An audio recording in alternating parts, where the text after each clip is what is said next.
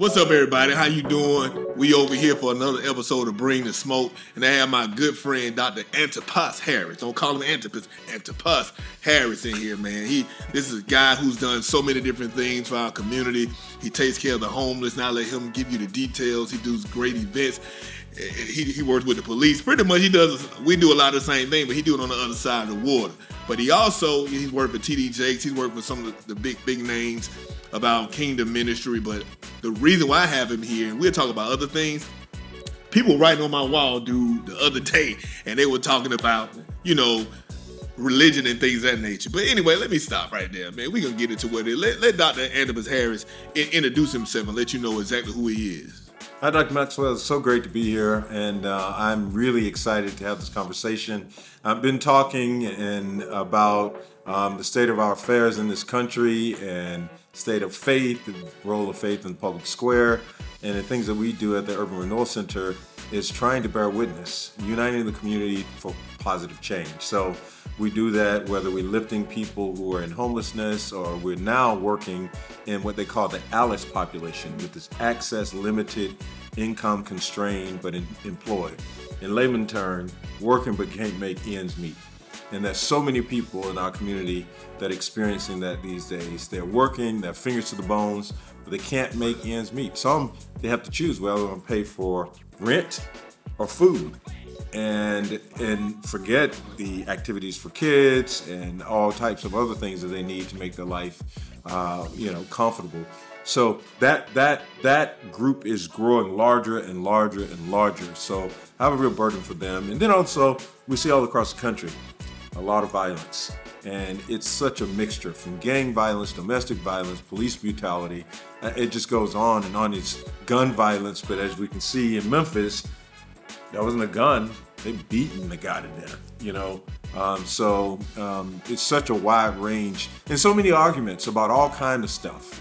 And even here in the state of Virginia, the huge conversation about CRT, and half people hadn't even read CRT. They're just arguing about something they don't even know about. So it's very interesting how we're all divided about things that we don't quite know about. And the funny thing about it is, I'm going to just go with the CRT real quick. We'll come back to, because we do so many different things for the homeless. We do too, just like you do. But the critical race theory, the funny thing is, no one teaches that in high school. No one really teaches that in high school. Critical race theory is something you learn when you go to law school to learn about different nuances and implicit biases and things of that nature. But what Black history is not that. It's not critical race theory. And so what amazes me is I look at Florida when he outlawed Black history. You ain't outlaw European history. You done outlaw, Jewish history with Holocaust and things of that nature. But it's always a problem with the Black people. Let's talk about that though. Yeah. Because of course nobody's going to outlaw Holocaust history or Jewish history. Why because whenever there is any ounce of anti-Semitism, the Jewish community rallies together and speak out. You cannot get on CNN and say anything. You can't get on Fox. You can't. But when it comes, which is great, but when it comes to insulting of the Black community, people get away with it.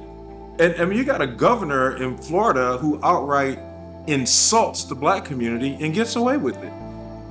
But the funny thing about it is, when you look at the Jewish community, you look at the other communities. Let's get it 100%. We were brought over here as slaves, taken away from our homeland, heritage stripped away, language stripped away, just all types of human rights. Jews go through stuff, they get them money. Asians come across the water. I ain't trying to sound, because I'm not racist, so I'm just letting you know. They come across and they get interest-free loans. That's how they're able to get different cleaners and stuff like that. They ain't give us anything. We don't get interest-free loans. We don't get the subsidized loans and things that other people get. We didn't get the help that other people got. Like King would be fussing about this back in the day when he said, you keep telling us to bring ourselves up by our own bootstraps. We don't even have any boots. But when y'all settled in the West and the Midwest, you gave Caucasians all these different loans and gave them free land. You gave them free land and free money to get them started. What is it about the Negro? I mean, every other group that came as an immigrant somehow, not easily, but somehow got around it. Is it just the fact that Negroes are Black? White America must see that no other ethnic group has been a slave on American soil. That is one thing that other immigrant groups haven't had to face.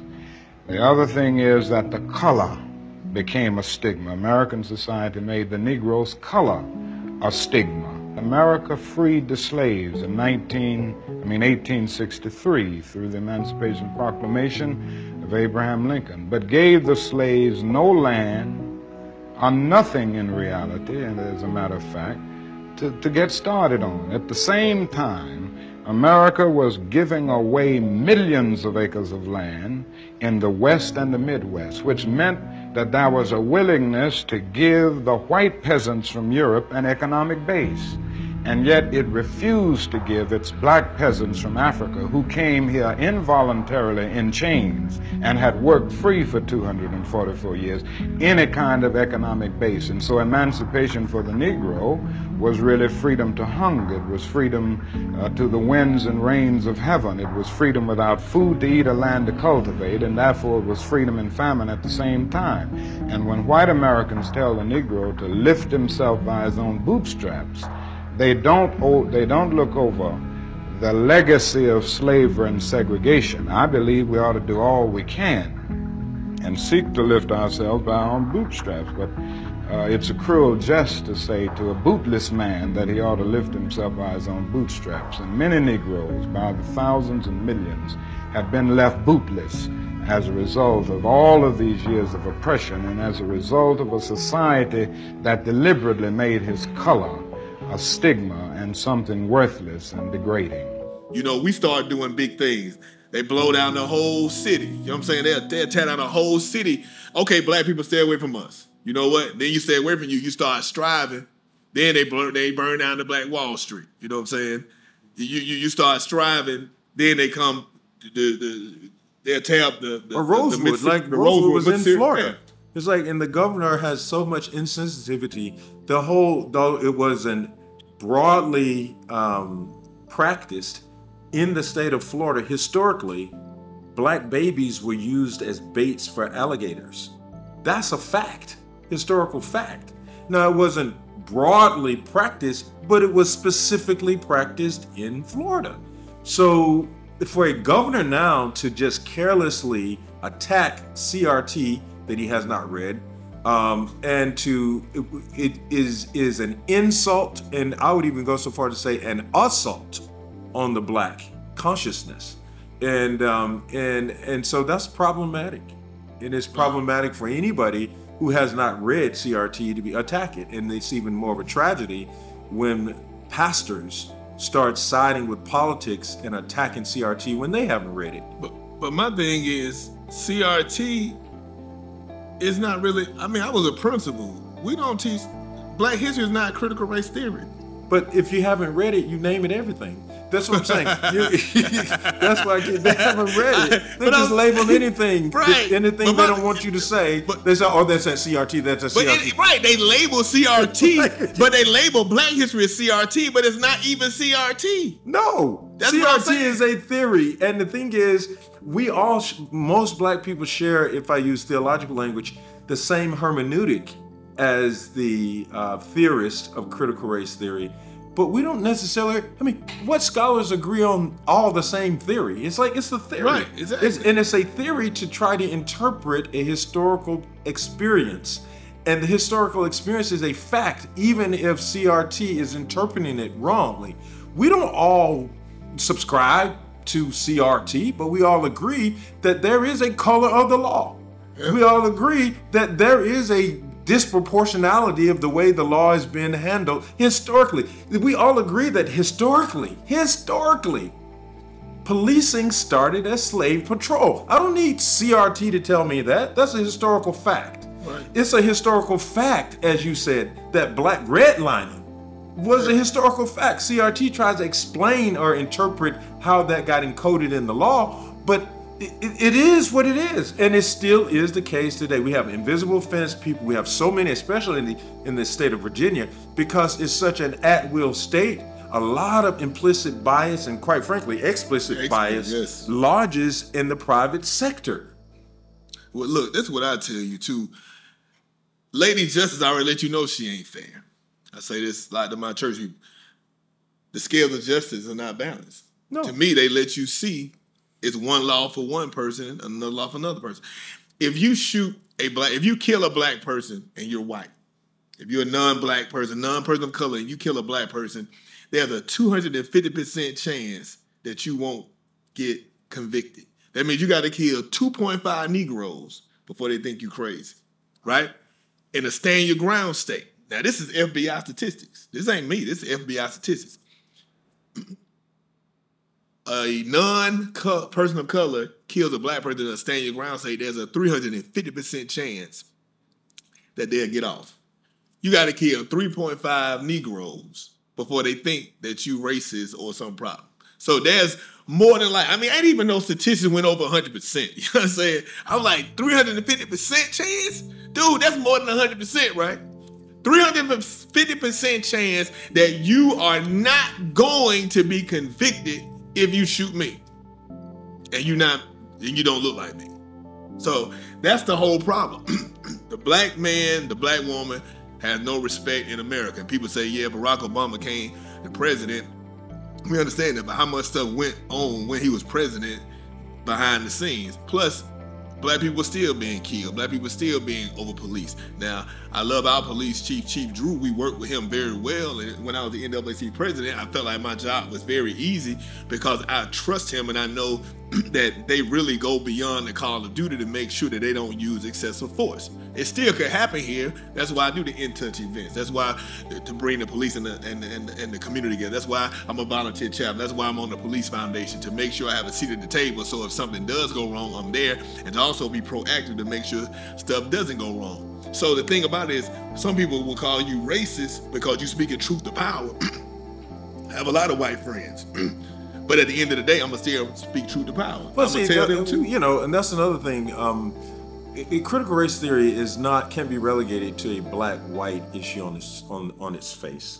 It's a systemic and structural analysis. And I'm not saying I agree with all of it, but that's what it is. And the analysis is such that it even suggests that you can be black and still be part of a racist system. I mean, we see it play out in Memphis, right? Where you got the 5 police officers who killed another guy. That was a black guy killed another guy. I think it was Walter Scott, one of those guys in North Carolina, who was killed in Charlotte. Years ago, when there was a riot in Charlotte, there was a police killing. That was a black police killed a black person. Because the way that a racist system plays out, anybody can embody it, right? You don't have to be white to embody it. You can be black and embody it. You can be white and don't embody it. When you're talking about the color of a system, and so it's quite possible that a person can be African American and still embody a racist system and implement and if it benefits me and I'm a selfish person, I can easily enter into it and it helps me. But if I'm concerned about the community and the nation at large, I step back and look at a system and ask the question, why is that system that way? And why is it that it's 300% chance that if you're a white police officer, you won't get indicted for killing? This ain't even a police officer. This is white people, period. Person. All right, it's not even police. That's what I'm saying. So call it what you may. Come up with your own theory. The question still is the same. Right. Why is this historic practice continued to being a practice today? Wow. And why is it torturing people in every single generation? And it's amazing how you brought up the black people. And I just look at us, the self-hate we have. I done been pulled over by police in East Point, not Atlanta. East Point. So I had to make the distinction. So I'm in East Point. Atlanta got too much crime to go on. They bother you like that. But East Point, I get pulled over. I have me and 3 other track kids in the car because we this is when I was in high school and ran track, and we go and they just pulled over for no reason because we black. And the dude started talking to me a different way, and then the black guy was worse than the white guy. Mm-hmm. And then the white guy, I guess, even though he was rude in the beginning, he looking at the black dude like, man, you way worse than me. And then he even kind of calmed him down, which was crazy. Which that was when NWA was out, black cop trying to show out for the white cop. You know what I'm saying? Mm-hmm. And so you look at it, if you hate yourself so much because you are buying into a system, and what King would call it would be the drum major instinct. Mm-hmm. King said everybody want to be a part of a culture that's powerful. So even though he said he was in prison and saw the white prison guards and he found out how much they made, he said, man, you need to be out here marching with us. You poor just like us. And that's when he really started doing everything together. That's when they killed him, when he started saying, you know what, this ain't just black people, this poor people, period. Right? But the drum major instinct would say, okay, even though I'm black, I'm a cop. And so the cop gives me that power. So I'm going to relate more to the blue than the black. Because the drum major instinct makes me want to be what? In charge. The drum major instinct means you the one out in front. And everybody see you. They see the whole band, but the drum major out there doing everything else. And that's what he would call the drum major instinct. And that's the problem with some of our black police officers. I'm not saying the problem with all of them, but for those individuals to go track that man down and beat him like that and not know, they free, because I don't know if their body cam were on, but what really taped them was the lights, the cameras on the poles in the city. Yeah, I mean, I think two things. One, it's not just police officers. This happens in corporate America. It happens everywhere. Of course, it played itself out in the police officer because that's a profession that potentially involves interaction that can be devastating, but physically devastating, as we saw with Tyrese Nichols. But we see it in corporate America. I mean, we see it on the Supreme Court. I mean, you can have a black person who does not care about black people. And people, don't you think we need more black police officers? We need more black police officers who care about black people. Don't you think we need more black CEOs? We need black CEOs who care about black people. Don't you think we need more women in leadership? We need women in leadership who actually care about women. Because you could be in leadership and completely get intoxicated with the power of leadership and perpetuate the same system that has been around all along.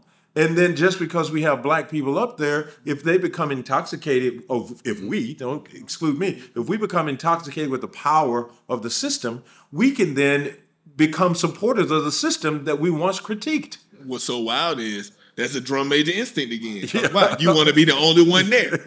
You feel special because you're the only one in the room. Yeah. And so even when I began to see this when I was at Georgia Southern in the beginning, and I was about to say ninth grade, and as a freshman year, you're like, man, you see black people everywhere. Mm-hmm. And the next year, you see a few, and by the time you get your senior year, man, ain't nobody in here but me. And you see how everything kind of gets weaned out. But you could get to the point like, wow, everybody looking at you like, oh, you an anomaly, you different. You know what I'm saying? Mm-hmm. Oh my God. But so many black people do have abilities, but sometimes you don't know how to fight for yourself. Dude, I made an A on all my tests. Mm-hmm. Dude, I'm smart. I ain't dumb. You know what I'm saying? I'm a nerd, but I still hurt you if you come at me. But at the end of the day, I always had A on my test. One day, somebody had the same exact answers I had, and then the teacher called me up like, hey, man, I'm going to give you this because you cheated on your test. Well, I cheated on my test. What you mean, cheat on my test? Well, you got the same. I said, what he got? He got C's and D's, right? Why the hell did I cop off his paper and I got an A on everything else? Mm-hmm. So you going to literally call me in so we can go talk to the president about this, and she let it go. But how many black people that don't have that instinct because my mom and my dad raised me differently? Because some people are raised. Now, they tell me they had that talk with you, hey, when you get put up by the police, be quiet, do whatever you need to do, live to see another day. You understand? Yeah. And whatever that, just even if they're disrespecting you, be quiet. And I've been in that situation many a day, so that talk has saved my life. And that's why I'm still here. You understand? I had it here. The reason why I started In Touch Basketball was here. I had an accident trying to go get medicine for my neighbor. I have an accident. I'm driving a car in front of me. A car in front of the car in front of me stops in the middle of the street. No light in sight. He was trying to make them hit him, but I hit the car behind. Boom. Hit them. See if everybody okay. 10 minutes later, I call my neighbor. Hey, I'm not going to make it right now. I'm having an accident. Cop, why you on the phone? Just starts cursing me out. Just livid on me. I'm like, I'm so in shock that I ain't even saying nothing. So which is good, because sometimes I'm looking at him like, in my mind, this little cop, you're going to get screwed up out here, But a white lady came from across the street. I can't even tell you what she looks like to this day. Came across the street, fussed at the cop. We can't do that. Hey, why are you fussing at him? It's not even his fault. That guy in front of him stopped. They left. They tried to make that car. She told the whole scene, oh, it's because he black. And she just went off, right? So then my neighbor on the phone, even though he's sick, he's so worried about the situation, he comes up there to the scene to make sure I'm okay. You feel me? I started doing the in-touch from that. And the funny thing about it, I would have anxiety, dude, going into the police station. I ain't no nervous dude. But I'd be like, man, because I knew, like, if I see this dude, am I going to be scared? Am I going to cuss him out? Like, I didn't know what would happen because you got so many emotions. Because I'm like, oh, my God, I started this in-touch. Now I became a volunteer chaplain. Now I got to go inside this police station. What if I see this dude? What's going to be my reaction? What's going to be my emotion? And I remember I shared, because the FBI, I worked, when I started working with them on some things. In fact, they had some training at my church. And I said this in the seminar about how I started, and I just remember Chief Myers came to me and said, hey, now what date this happened? And I think that was his way of asking who was the cop, right? Because I ain't never seen him, so I'm sure they fired him, you know what I'm saying? But the thing about it is, even now, even though I work closely with the police, I'm a chaplain, I still nervous when I'm driving down the street, especially if I'm not in Newport News, because you never know what's going to happen. Mm-hmm. All of this, the basketball, all this came from, what if I wasn't calm? What if someone who is not calm is in this situation? And one year they tried to water down the basketball event because they said, you got too many superstars out here. They beat them so bad, it's about competition, friendly competition. It's not about friendly competition. It's about me keeping police from shooting my people. Let's get that right. Because you know who you're going to shoot more? You're not going to shoot this. There's a more chance that you're going to shoot that star. You know why? That star going to be 6'5". That star going to be used to getting catered to. And when you come talk to him in a different way, he ain't going to be calm like me probably because he used to being catered to and he ain't really, maybe he didn't have that talk. Who you talking to? And then he going to get shot. Now, the person who ain't good, they may not even be used to being catered to. Maybe they'll be more subservient when the cop come and live another day. But who I'm worried about are the superstars. Who I'm worried about are those black kids that's coming out the hood. That's now anybody can come, but I am concerned about that superstar who might run into that cop for no reason and sit up there and say something back and end up getting shot. So no, I'm not worried about competition. I'm worried about making sure that black people see cops as human and cops see police as human and create a positive interaction. Because the only time I see a certain demographic is when I'm coming to arrest you. Of course, it's easy for me to dehumanize you. And the only time I see you coming to my neighborhood is when you are arresting my mama, my dad, and my cousin. It's easy for me to dehumanize you. So we try to create some positive, so they can have some type of humanization. And one of the greatest, I know I'm talking a long time, one of the greatest testimonies I had was when this white cop said, man, Maxwell, man, I went to the neighborhood and the dude kept saying, Coach. He said, man, you know how people be calling your name, calling somebody's name. You be like, man, would they answer this guy? And so I turned around like, would somebody answer this guy? And I looked in the window and the guy said, hey, what's up, Coach? Dude, it was one of the people I coached at the In Touch basketball, man. He called me Coach. He was all teary-eyed, you know what I'm saying? And it was just amazing that the emotion, he said, man, he looked at me like a human. He looked at me like his coach. He didn't look at me like a cop. And so that's the type of interaction you try to create. But a lot of people, if they see me on the street and they know me as the black man in the office, but then I'm blowing the horn trying to say, hey, they're scared to look because they don't know who I am. Yeah. You understand? Yeah. But anyway, so that's how you combat that. But anyway. Yeah, and I think you rightly said that because when there is a social consciousness, no matter what the race, we care about everybody. Yes. And everybody has a fair shot. Everybody is equally protected, and everybody cares for everybody. And that's what King was talking about when he was promoting this concept of the beloved community. I've been really working on that concept. How do you develop a beloved community? He said, even the ones who hate me have a place in the beloved community because their hate will be turned to love. And when that happens, I welcome them. I don't say, well, that's the dude that used to hate, that's the dude, that's the white dude, that's the black, It's a human person whose life, whose value is affirmed and is included as part of the community. Man, will we ever get past this, man? I think we can. I think about Josiah Royce, turn of the 19th, 20th century. He was a professor at Harvard. He was W.E.B. Du Bois, one of his supervisors, W.E. Du Bois, the first PhD from Harvard, African-American PhD from Harvard, he said it with Josiah Royce. And Josiah Royce had this idea that it is possible. Now, he was labeled as a absolute realist, right? Idealist, absolute idealist, because this concept that we talk about sound philosophical and beyond human experience.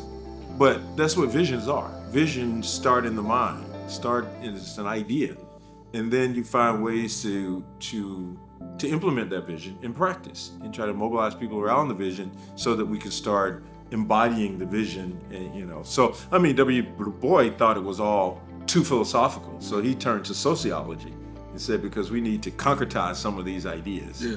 So I think if we find ways to concretize the ideas and moving from absolute idealism to concrete reality, I think it's possible.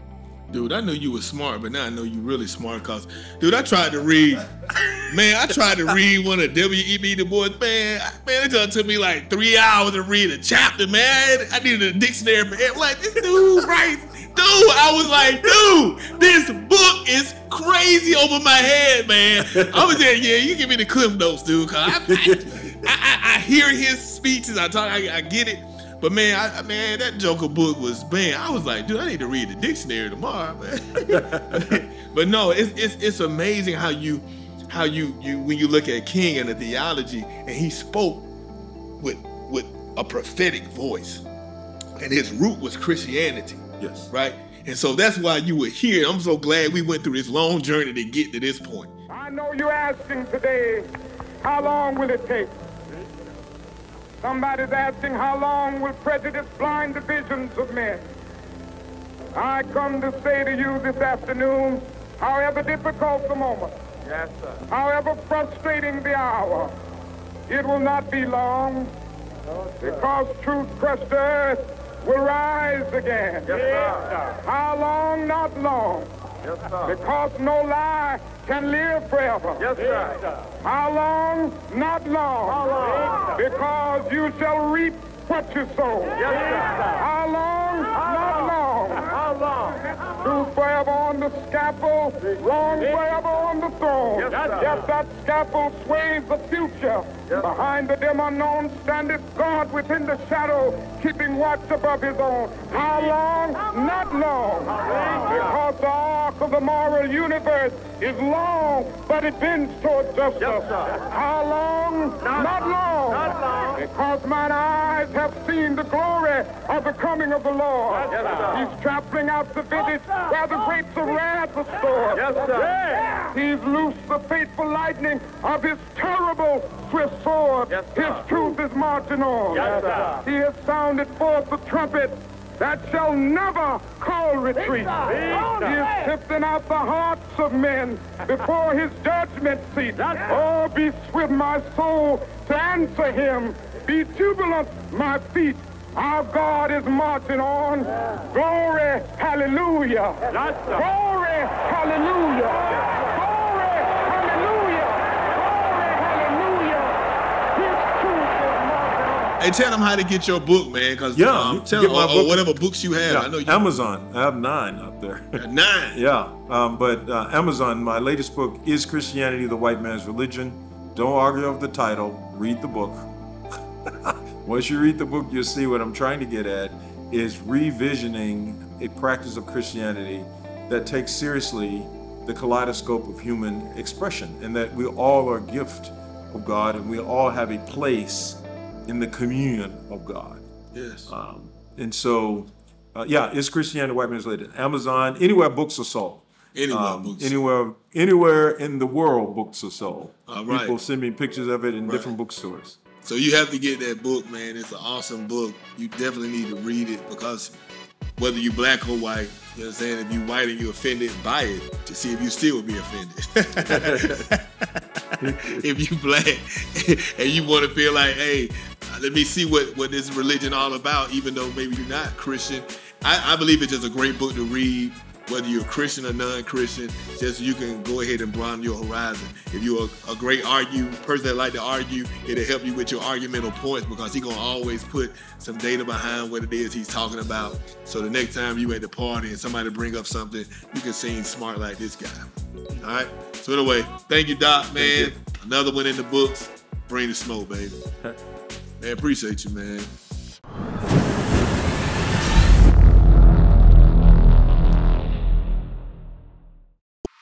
Hey, how you doing, everybody? This is Pastor Maxwell of New Beach Grove Baptist Church, and I need you to help us evangelize. I don't need you to go knock on doors. I don't need you to go in the streets right now. What I need you to do is follow us on our social media platforms and share the videos and tell other people to follow us. We're on TikTok, we're on Facebook, we're on Twitter, we're on Instagram, and I'm also on LinkedIn. So please follow New Beach Grove.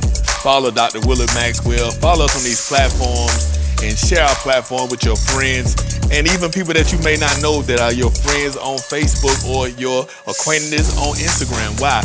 We want to get the word of God out to the people and we need your help. Become an evangelist from your own home just by following us on your phone. I love you all. Thanks.